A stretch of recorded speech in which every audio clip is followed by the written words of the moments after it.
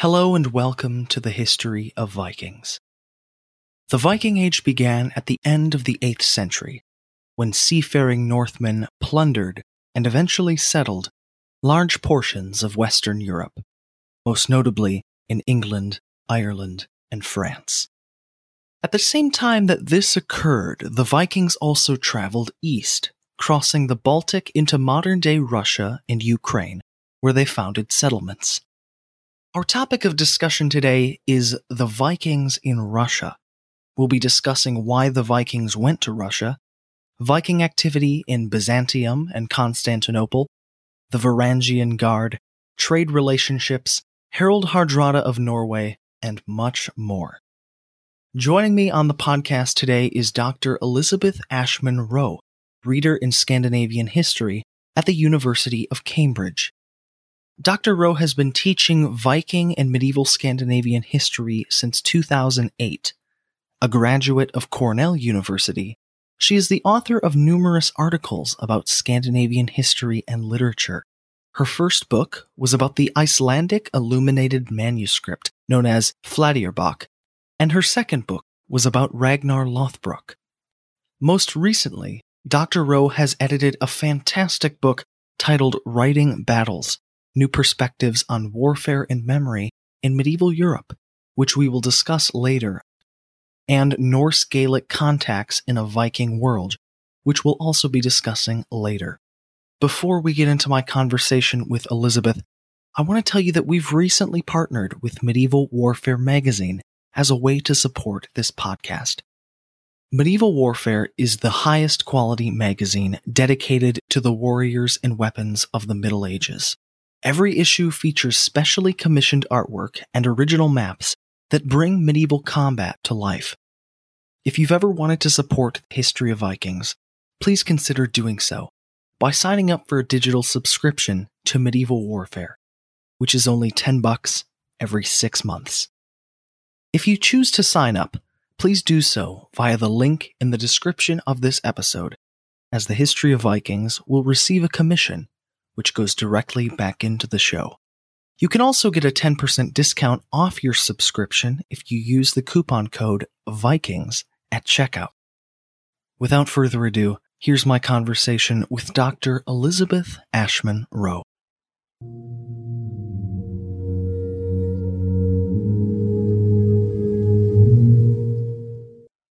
Dr. Elizabeth Ashman Rowe, thank you so much for joining me today on the podcast. I'm very happy to be here. Thanks for inviting me again. Well, it's a great pleasure to have you back on the show. I know your first interview on Ragnar Lothbrok, which we recorded last summer of 2019, was received so very well, and the listeners very much enjoyed it. So I'm so glad to have you back on the show.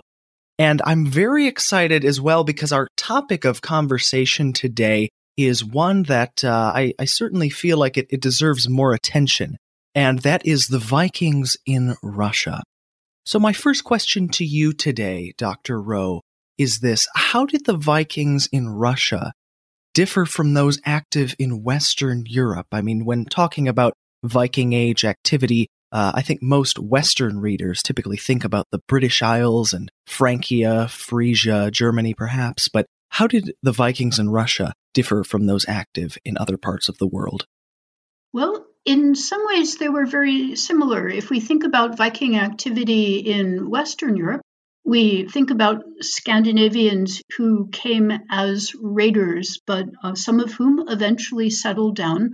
And we see something rather similar to that in Russia. But the main difference is that the first Scandinavians who came into Russia were coming in search of items that they could trade, whether that might be rich, thick winter furs, or it could be slaves.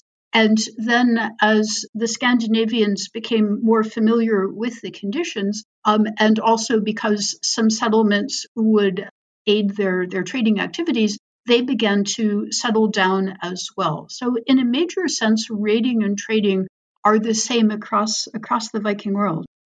And when did the Viking Age begin in Russia, so to speak? I mean, traditionally we think of the Viking Age beginning, towards the end of the 8th century. I think 793 is sort of that that magical date to many people. However, there is evidence, certainly, that the Vikings, the Scandinavians more correctly, had contacts with other parts of the world predating the end of the 8th century. So when did it really begin in Russia? Well, we certainly have evidence that the Scandinavians were trading with this part of the world earlier in the 8th century. I would say a convenient starting point for thinking of the beginning of the Viking Age in Russia is around 750, because that's the date of their first settlement, a trading station now known as Staraya Ladoga. So that's founded in the middle of the 8th century. And we know from the artifacts there, and then later from burials, that Scandinavians were passing through and Scandinavians were living there. And who were the major players in sort of the Vikings involved in Russia? Were there individual leaders? Were there groups of people, different ethnicities from Scandinavia? Well, let's see. So, as I mentioned, at the beginning of this period, the Scandinavians who were going into Russia were going as traders, as raiders, as slavers. And so the first main trading route was for them to go east along the Volga River to marketplaces run by the Khazars, or even into the Caliphate, where they could sell their furs and their slaves. And I know you've had an entire interview with Professor James Montgomery about this, but just briefly to say that we have sources from Arabic writers who describe these Scandinavian traders, and we get the impression that they came essentially as small villages, that we hear that there are a number of men who came together. We hear about their servants and hangers on, and also we hear, according to Ibn Fadlan's description of the funeral of one of these leaders, that there's an old woman who conducts the burial rituals for the leader who has died, and also her daughters assist her. So we get the impression that there is much more of a community on the move for these traders going down the Volga. We have a slightly different sense for the traders who settled, or the Scandinavians who settled in what's now northern Russia, and who expanded their settlements south along the Dnieper River. And there we can see from their burials that they seem to have what we might think of as ordinary Scandinavian families, that their women are buried with the characteristic pair of oval brooches that signal the status of a free woman in Western Scandinavia. And so whether these wives were from Scandinavia themselves, or whether they were local women who had adopted the culture of their husbands, that we can't say. But we do get the impression from the archaeology that in the western part of Russia, that ordinary Scandinavian communities began to arise. Fascinating. Well, what should we call the Vikings who were active in Russia and even beyond in other parts of Eastern Europe? Is it right to just call them Vikings, or are we dealing with a more complicated group of people culturally and ethnically? Well, those are three different questions. So from the early part of the 9th century, we hear from a notice in a Frankish annal that Scandinavians based in Russia had a name for themselves. They called themselves the Rus. And this seems to be a name that comes about through the perhaps the Finnish designation for people from a certain area of Sweden. But however the term arises, it could also arise from the Norse word for men who row their boats. So thinking of rowing up and down the Russian rivers. But in any case, this group of Scandinavians, or these Scandinavians, became known as the Rus, and they recognized that they were from Sweden originally. At least that's what they tell the emperor in Europe. So in terms of their being ethnically mixed, we certainly get the impression, as I alluded to just a moment ago, that they very well might have intermarried or mixed otherwise with the people living in this area. So this is a multicultural area in any case. This part of the world is occupied by people who speak a language that's related to Finnish. Other parts or other people living there are speaking Baltic languages, so languages that are like Lithuanian or Estonian. And also there is a fair amount of migration into this area by people speaking Slavic languages. So it was at least tricultural, and there were many other groups who were coming and going, being overlords, being attackers, and so forth. The Khazars provided a certain amount of political overlordship and provided the trading centers and the peaceful conditions in the east that allowed the trade along the Volga.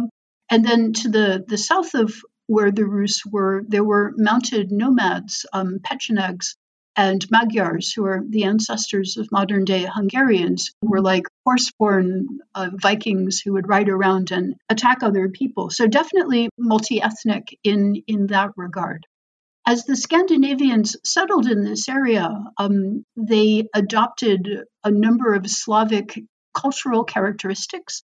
So very soon the rulers of the Rus began to name their children with Slavic names rather than Scandinavian names. And also they began to worship some of the Slavic gods. So although there are definitely traces of Scandinavian culture that persist in this region, more of them in the northern part where there's a continual contact with Scandinavia, less in the south. But nonetheless, we do see that the Rus evolve or develop into their own culture. Well, I'm interested to learn about the Scandinavian trading activity that occurred in Russia during the Viking Age. Now, when we talk about trading and we talk about raiding, certainly something that has come in recent centuries to define our understanding of the Vikings. Are those two things that sort of are going hand in hand in Russia, this raiding and trading? There's sort of connection, close relationship between raiding and trading. Yes, yes, indeed.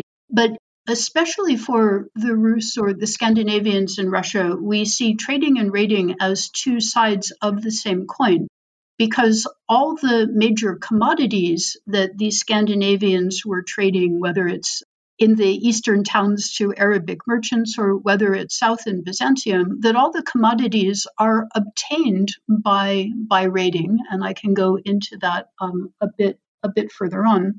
And then also another way in which trading and raiding come together for the Rus is that because the Rus start to attack Constantinople, the Byzantine response to that is to agree to trade agreements or trade treaties with the Rus.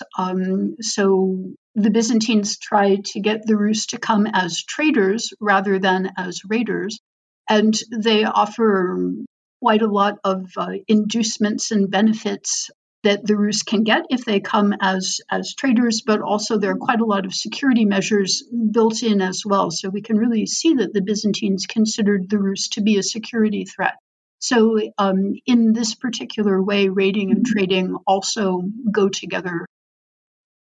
Now, what kind of trade are we dealing with here? What kinds of goods did the Scandinavians bring to Eastern Europe, and then what goods did they hope to acquire?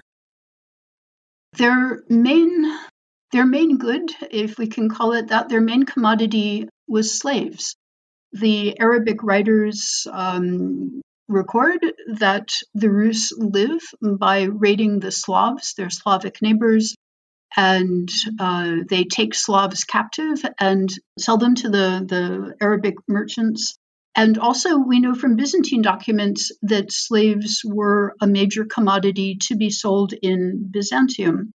The same Arabic sources also describe how the Rus trade in furs. And again, I think of this as a product of raiding, at least partly, because furs were the major commodity. They were the way that the local people paid tax or tribute to their rulers, their headmen, their petty kings. So it was very easy for the Rus to obtain very valuable furs, or furs that were highly valued in southern markets, by stealing them from the local inhabitants. And as the Rus became integrated with local political structures, they could collect these furs as taxes or tribute for themselves or on behalf of a local ruler. So both of these commodities came about as a result of violent activities. How interesting. Now, I'm curious as well. You hinted at it earlier, but how much interaction did the Vikings have with Byzantium? I mean, the Byzantine Empire was a colossal force to be reckoned with during the early Middle Ages, and the Vikings managed to come in contact with that empire. So I think that's fascinating. But sort of, how did the Vikings, what interaction did they have with the Byzantines? Really, what was that relationship like? Well, the very first contact that the Rus had with Byzantium was as raiders. So as soon as the Scandinavians realized that the Dnieper River would lead down to the Black Sea, and the Black Sea led to, as it were, the back door of Constantinople, they launched a military raid. And so this is in the year 860. So this is even before the Rus had settled in Kiev. So this is an attack that must have been launched from northern Russia, from the vicinity of what would be Novgorod. And so they do come as Vikings. They must have heard or have known that Constantinople was a city of incredible wealth, and so a tempting target for raids, even as the cities and monasteries of Western Europe were targets for Viking raiders in the 9th century as well. And so the Rus had a fair amount of success, partly because they were coming through the back door. The military defenses of the Byzantines were focused on the Mediterranean, where they were engaged with the Muslim expansion in the 9th century. So the Byzantines were not expecting any kind of attack from the north. And it just so happened that they did have a few old ships in the Black Sea that they were able to launch against this unexpected attack. And the other reason why the Byzantines were successful in fending off the Rus is that the Byzantines had Greek fire, so essentially primitive flamethrowers or a kind of napalm, and accounts of these kinds of battles talk about how the Rus would just throw themselves into the sea rather than be burned alive. And so they drowned, dragged down by the weight of their armor. So that was the beginning of Rus-Byzantine interactions. And as I mentioned, the Greeks very much tried to get the Rus to come as traders. Although with a lot of security measures to prevent the Rus from bringing weapons into the city walls.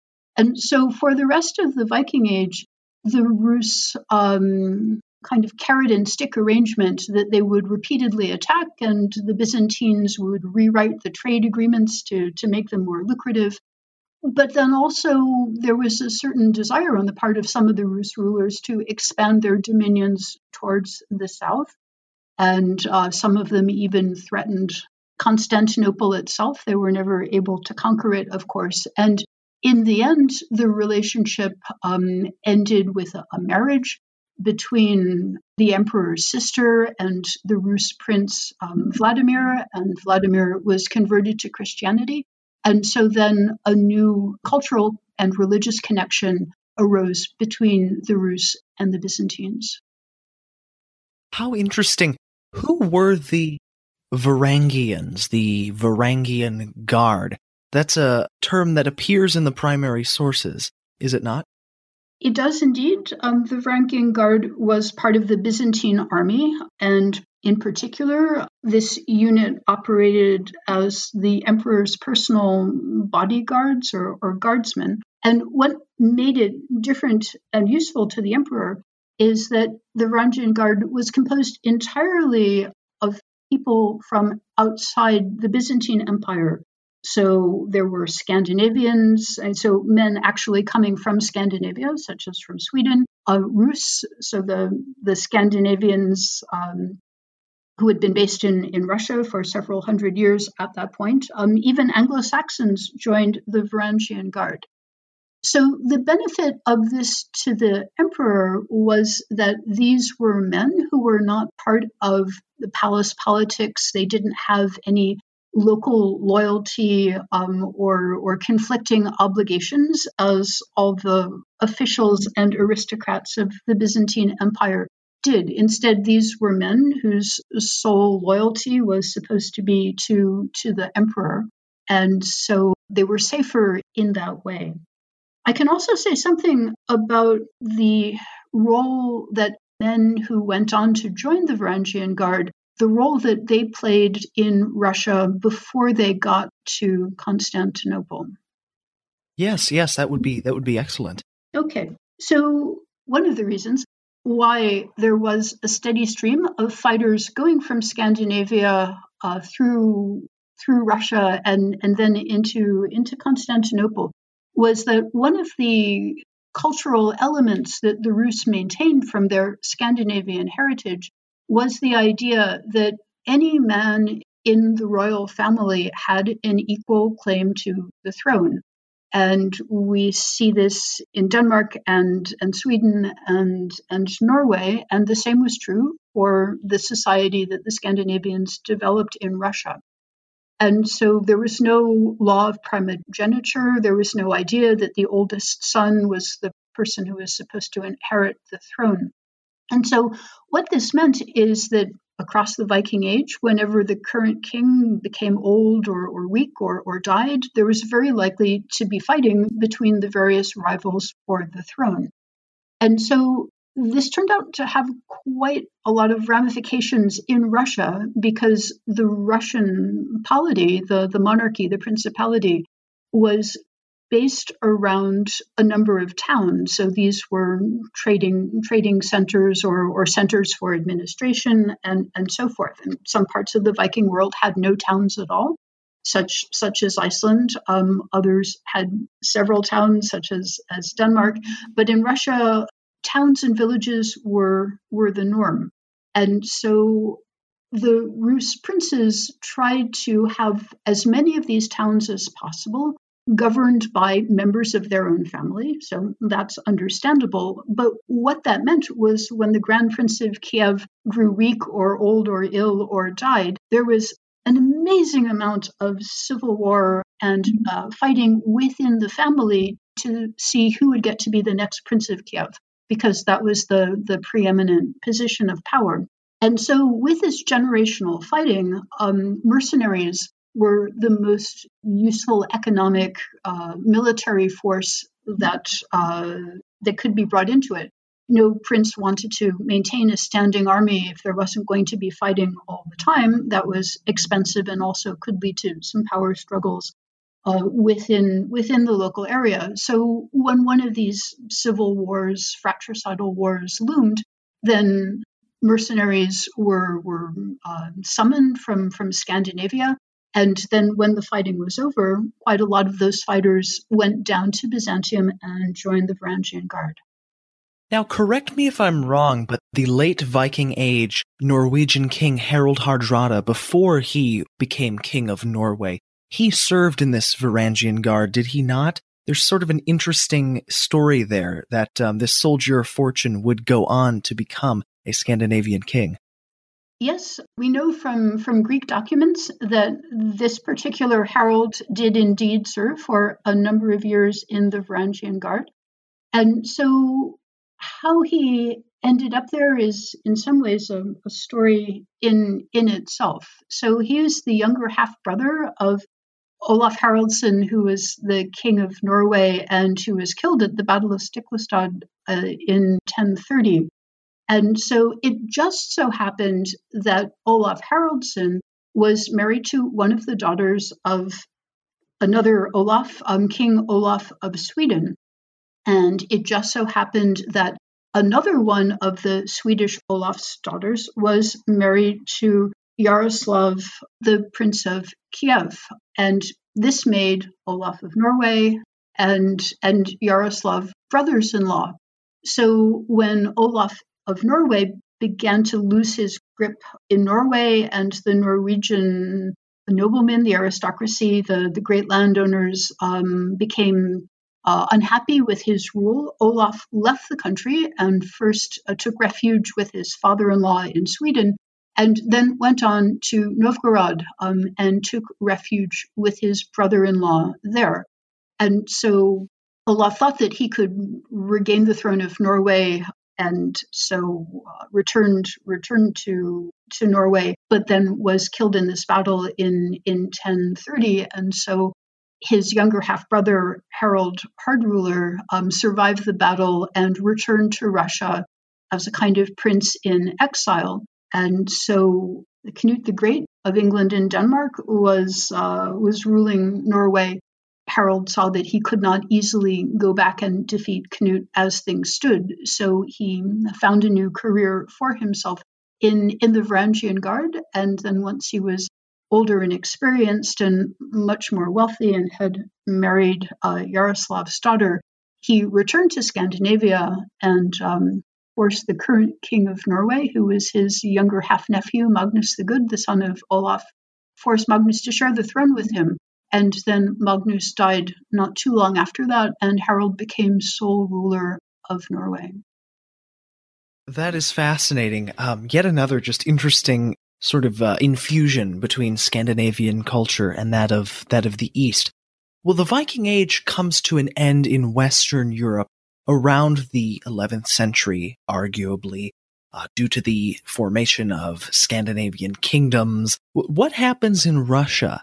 Do Scandinavians continue to raid and trade beyond the 11th century? Or do we have sort of this, I don't know, more official sort of formation of kingdoms and monarchies? So the monarchy that had been created by the influx of Scandinavians in the 9th century, so traders and raiders had come in, as I say, in the 9th century. And a particular individual known as Rorik or Rurik is considered to be the founder of this line of kings. And so the rulers of the Rus are descended from him. So Rurik and then his son Igor, so that's the Old Norse name Ivar, and then Ivar and his Scandinavian wife Helga, who we know of in Slavic form as Olga. Their son is Sviatoslav, and then one of Sviatoslav's sons is Vladimir, who converts to Christianity, and one of Vladimir's sons is Yaroslav.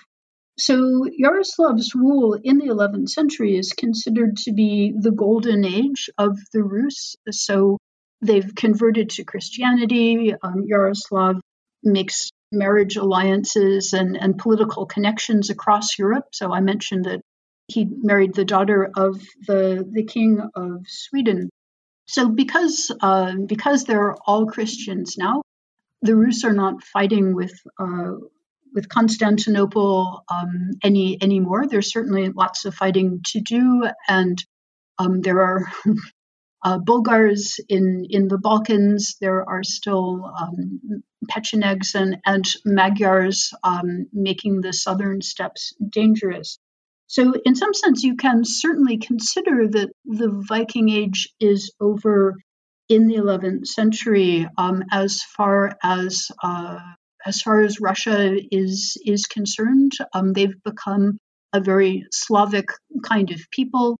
Their religion is the Greek Orthodox religion, but nonetheless, they maintain their connections with Scandinavia, and so they trade objects from the Eastern Mediterranean. They trade them up to Scandinavia.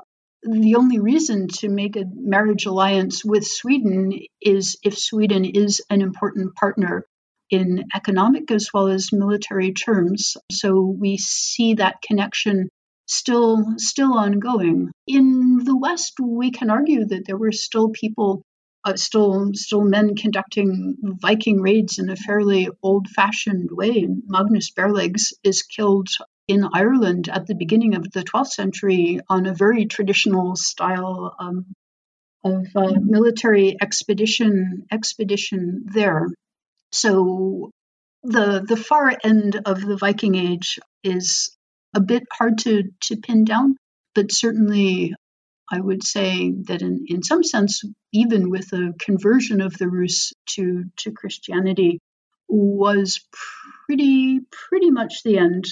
But no, honestly, the Rus raids on the Black Sea and on the Caspian, they're all from before this period. So I would say even by the year 1000 or even the 990, that was the end of the Viking Age in Russia. Indeed. Well, Dr. Rowe, it's been such a pleasure speaking with you today on the podcast.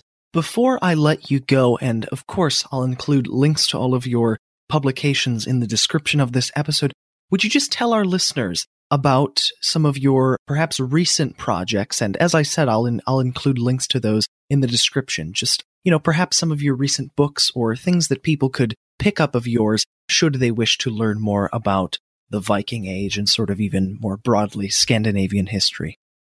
Yeah, happy to do so. My very latest contribution to the written word, it's a volume called Writing Battles, New Perspectives on Warfare and Memory in Medieval Europe. And so this is edited by two of my colleagues at the University of Cambridge and myself, so Rory Naismith and Moira Nguyen. And so my contribution to this is an essay about writing battles or describing battles in Viking Age Scandinavia and medieval Scandinavia. So I go through a range of sources from rune stones all the way through to the Battle of Stamford Bridge to give a sense of why battles were described in the way they were across this period of history. And then another book, also co-authored with Moira Nguyen and also Colman Etchingham. So these are two scholars of Viking Age Ireland and of medieval Irish literature. And then also the fourth co-author is Jon Vidar Sigurdsson, who is an Icelander who's been teaching Viking Age and medieval Scandinavian history at the University of Oslo for many years. And this work is entitled Norse Gaelic Contacts in a Viking World. And so there we examine the historical facts of transmission between the Irish Sea area. So Ireland and the Isle of Man turn out to be quite important. So their contacts with Norway and Iceland after the Viking Age, and to think about how texts such as the description of the Battle of Clontarf in Jarl Saga, where did that account come from and how did it get to Iceland? So in the end, it turned out that quite a lot of this comes out of a 13th century context rather than the Viking Age, but it was very interesting to investigate all of this and dispel all the fuzzy, woolly ideas that there must have been constant contact between Iceland and Ireland, because actually that cannot be proved to have been true. But we found many, many interesting things along the way there. So those are my two most recent works. Fascinating. And again, for all of you listeners, there will be links to those publications in the description of this episode, and I recommend that you check those out. Well, Dr. Rowe, thank you so much again for coming on the podcast. You're very welcome. Always happy to talk to you about the Vikings. Thank you for listening to the History of Vikings.